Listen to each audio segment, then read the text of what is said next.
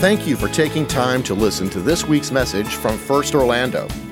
You can find even more content, including video archives of this and other past messages, at firstorlando.com. And if you're in the Orlando area, be sure to visit us sometime soon. Now, enjoy this podcast from First Orlando. When you talk about love, which this chapter is all about love, this is the time of year. Now, I can understand people saying, well, wait, why are we talking about 1 Corinthians 13? It's Christmas. That's why we're talking about it, because it's Christmas. There is no greater demonstration of love than the fact that he would leave heaven and he would come and he would be born and walk among us. There is no greater love. And the greatest of these and all the gifts that Paul has been talking about, the greatest is love. So if you got a Bible, I want you to go to 1 Corinthians 13, okay? So we're going to be talking about chapter 13. For some of you in business, it's not that chapter 13. It's a little different, okay? It's a good chapter 13. It is probably the greatest statement written by the apostle on love. And it comes in the middle of a church discussion where he has already talked about all the issues and all the things, like how everybody's different, but we have a place here. And he says, some of you are a hand, some of you are a foot, some of you are an eye or ear, whatever, but we all work together. I just think it's amazing. In fact, some people find it a little startling that he would interrupt that discussion in chapter 12 with a chapter that is just about love. But I can tell you why I think he did it. What does the church need more than love? What is it that we need to understand more than that? I can tell you, for me, I've had a prayer from the day I got here. From the first time I walked in this room and I just stood here and looked. It was a different room. We remodeled since then, but I remember having this thought, oh my goodness, if we could love this city with this many people, we could change this city for Christ. And I remember just having that thought. And so here, this is what I prayed for us. And by the way, I'm going to stay seated. Most of the time, a lot of you like to read into everything that I do to try to figure out something's going on. Well, yeah, something's going on. I'm trying to recover, so I'm going to sit down the whole time. I have prayed from the day I got here this prayer. Lord, I know there'll be other places people can go that have better speakers, better communicators. I know there'll be places people can go that maybe there are better buildings. And places they can go where maybe there's better music. I don't see how. I mean, I don't have any idea how you could find a place that has greater musicianship. But God, I pray people will never find a place in this city that loves them more than First Baptist Orlando. I want us to be known by our love. Because I believed then and I believe now it is the true measure of the Spirit of Jesus. When people are loved, you go where you're loved. It's just natural. And so Paul introduces this and says, listen, I know you may have this gift and that gift and you want this and that, but remember above all, love. And to me, the Christmas season is that beautiful time when God loved us so much that he sent his son. In fact, I'll put it this way. If you ask me what I thought the greatest Christmas miracle is, I mean, they're all incredible. I believe in the virgin birth. I believe the angels appeared that night. I believe that the sky was ablaze with the glory of God. But to me, the greatest Christmas miracle of all is that we even have a Christmas. I'll never understand why he left heaven to come for me. That it's beyond anything I can imagine that he would empty himself and he would become one of us and he would walk with us. And so for me, chapter 13 of 1 Corinthians, that's who we've got to be, especially at this time of year. So with your Bible open, I want you to read with me. I'm going to start just verse 1, and we'll make our way through slowly. Verse 1, chapter 13, if I speak in the tongues of men or angels, but I have not love, I'm a noisy gong and I'm a clanging cymbal. Now those two gifts, gift of tongues of men and the gift of tongues of angels, those were two legit gifts. I believe one of them is referring to prophecy, and one of them is referring to ecstatic utterance.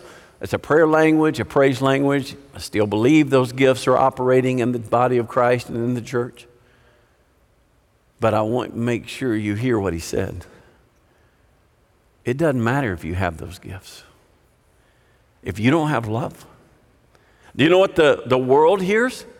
And he uses a clanging cymbal. I didn't realize the backdrop, but in Corinth, there were a lot of pagan temples and pagan churches.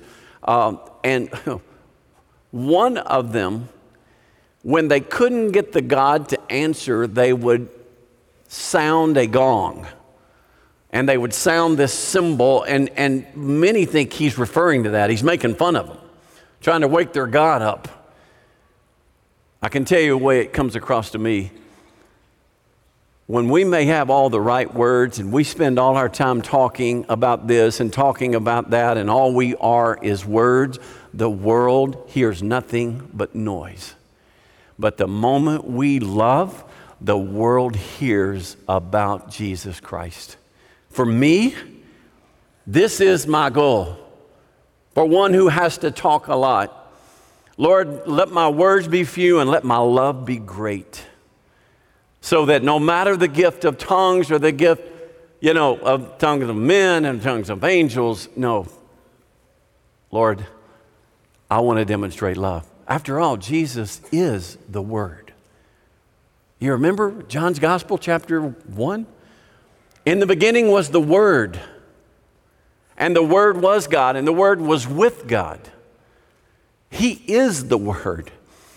I mean, even Hebrews 12 says that He is the final word. God has spoken to us through Jesus, His Son. And then verse 14 of that opening chapter of John, and the Word became flesh. And we saw it. And it dwelt among us, and we saw the glory of the only begotten of the Father, full of grace and truth. So what I'm saying is, Jesus is God's Word. Now, here's what's interesting. We don't know much of what He said before He was 30 years old. I mean, it's not like when He was walking around as a baby, He's quoting Scripture. In fact, we don't know of a single place in the New Testament. Now, I'm not saying it didn't happen. I'm just saying we don't have it recorded in the New Testament where Jesus ever looked at somebody and said, I love you. How startling is that? Well, I think it makes perfect sense when you realize it's not about your words, it's about how you love. And Jesus demonstrated His love. Jesus lived His love. So more important than our words is how we love. And the second thing He says, so what if you have power? This is the shocking one to me. This is verse 2. And if I have prophetic powers, and I understand all mysteries and all knowledge, and if I have all faith so as to remove mountains, but I don't have love, I'm nothing. I mean, you hear what he just said? Spiritual power. The strength of our faith is not as important as how we love. He said, so what if you got prophetic power or you understand all mysteries? I mean, how cool would that be to be able to explain everything? Or to even have enough faith to look at that mountain or to look at that issue or look at that problem and say, be moved, and immediately it's moved. He said, that doesn't matter.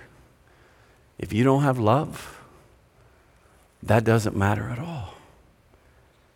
We all want power. I mean, that's been the cry of the human heart. We want power. In Acts, Simon, in chapter 8, there was a magician named Simon the magician. He wanted to buy the power of the Holy Spirit.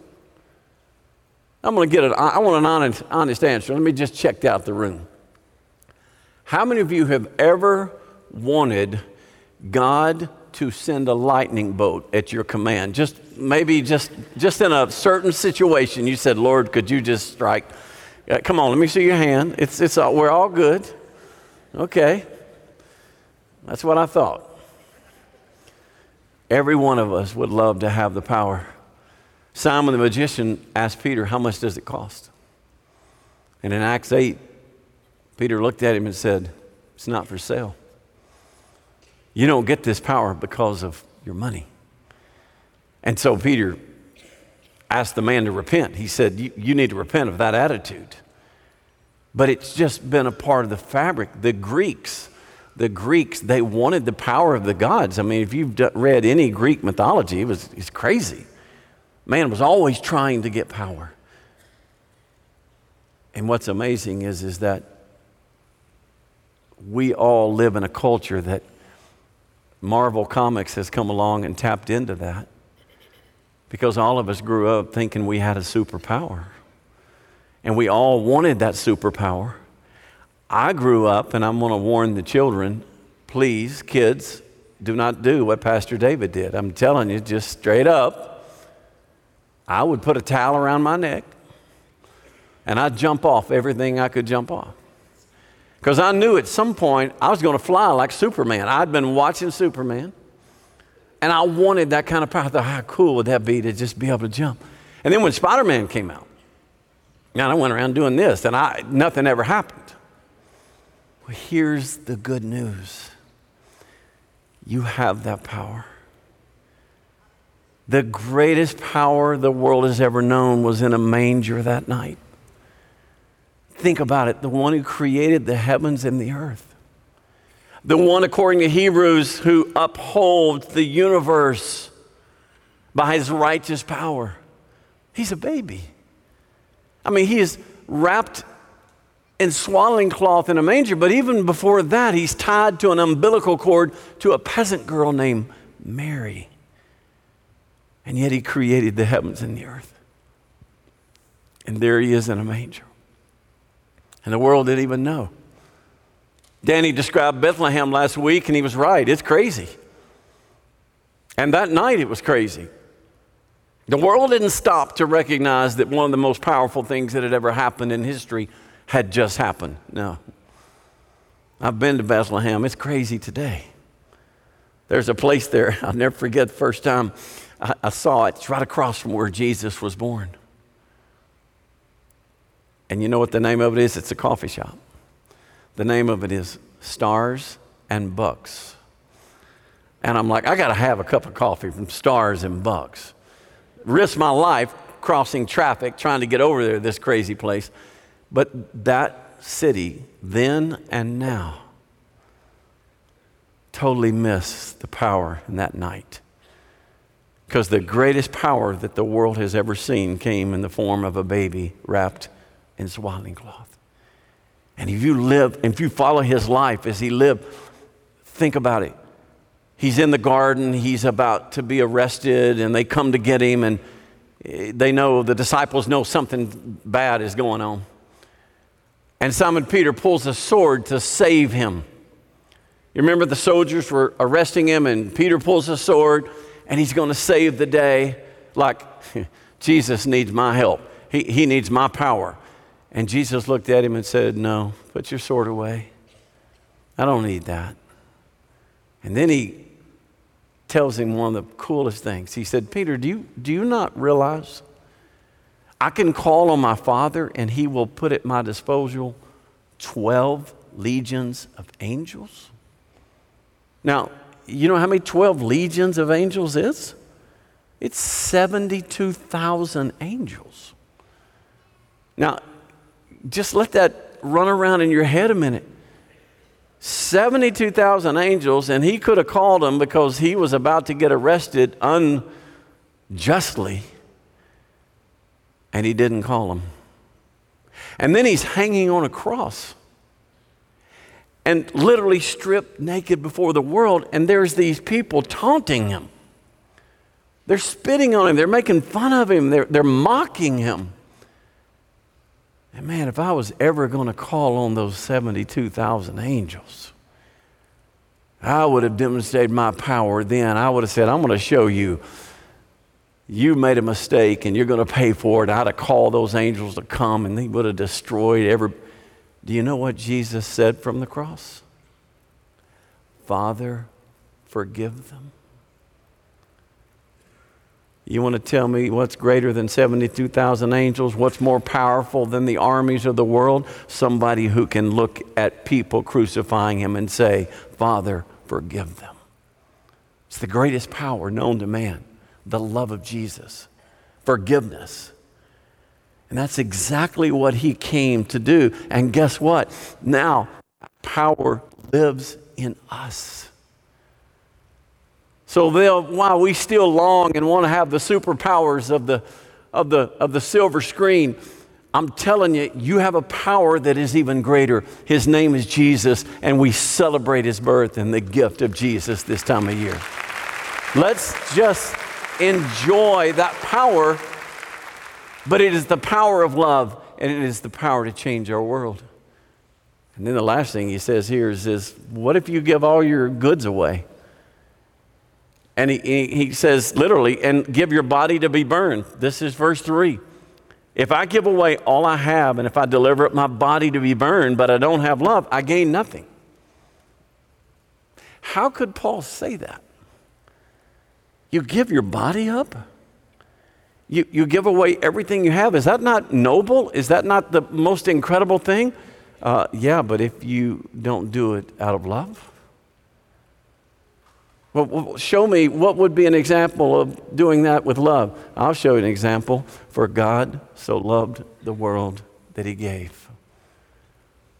Jesus came and gave himself. Why? Because he loved you and he loved me. It does little good to go around and bragging on what we've given up and what we've given away. I mean, our partners, Love Orlando, for Orlando is an incredible ministry, and I'm so proud. I'm like Jari, it makes you very thankful for this church. But if we give all that money away, and if we give all our time and service away, and we don't love, it's nothing. For God so loved that he gave. And Paul said in Romans, but God shows his love for us, that while we were still sinners, Christ died for us. So the greatest power the world's ever seen, it came at Christmas. And he is with us today. And I can tell you that for me, understanding that and letting that get in me, it took a while. Let me tell you my first job. My first job as a pastor back in the 70s.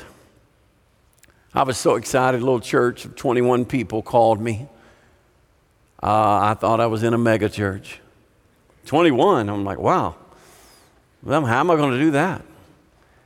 And I remember, man, I had all these plans, and I said, we're going to do this, we're going to do that. I talked about a building we were going to build. I had it all figured out. 6 weeks into that first job, there was a guy named Watson Harris there. He was the deacon. Now, we had other deacons, but they didn't matter. You know what I mean? There was one. He pretty much owned the church. I mean, it was his family. So he came up to me after the service and he said, David, do you have plans for lunch? I'm a college student. I'm single. I'm hungry. No, I don't. I went over to his house. We had a meal. Then he took me back in his little office. He was a general contractor, built a lot of houses. And he sat down and looked at me and said, one of us is leaving. I mean, I've been there 6 weeks. I don't know what your first evaluation was at the first job you had, but I hope it went better than this. I mean, he looked at me and said, one of us is leaving. And I said, well, in my mind, I'm like, you've been here 60 years. I've been here 6 weeks. I bet I'm the one that's leaving, right? I said, Watson, what's wrong? I'll never forget these words. You don't love us. I said, yeah, I do. He said, all you've done is talk about what we're going to do and this program and that program, and you preach. But do you love us? And I looked at him and I said, well, Watson, would you give me another chance? He said, I will. And I said, by the way, could I build houses with you? He said, you want to do that? I said, yes, sir, I do. I just want you to help me learn how to love. And for the next 3 years, that's what I did. I learned how to love. And I will never forget that man and never forget that moment. Because I realized then what Paul is trying to say. It's not about the programs. It's not about your words. It's not about your spiritual gifts and powers. Who cares if you don't have love? And you know, the only way I know to really find a heart of love for people, understand his love for you. I had a hard time receiving his love. I thought if I worked really hard, he would love me. I thought if I really worked hard and I was really a good pastor and I did all these things, then God would love me. I would impress him somehow. I was an idiot, but that's what I thought. And I remember changes in my life as I come to believe that God loves me. And it's through the love of God he changes us. So there was a business owner, and he was in business in California about 100 years ago, and he lost everything. And the only job he could find was working at a citrus packing plant in California. And he would work an hourly wage to get an hourly wage, and when he'd get a break, he would go over in a quiet place and he would write love letters to God. Now listen, love letters to God. He's lost everything. He's making minimum wage at a packing plant. And he would write these love letters. Because the one thing that got him through that time, he might have lost everything, but the one thing he would never lose is God's love for him. And he wrote one of the greatest hymns. It's called The Love of God. And his opening lines, the love of God is greater far than tongue or pen can ever tell. It goes beyond the highest star and it reaches to the lowest hell.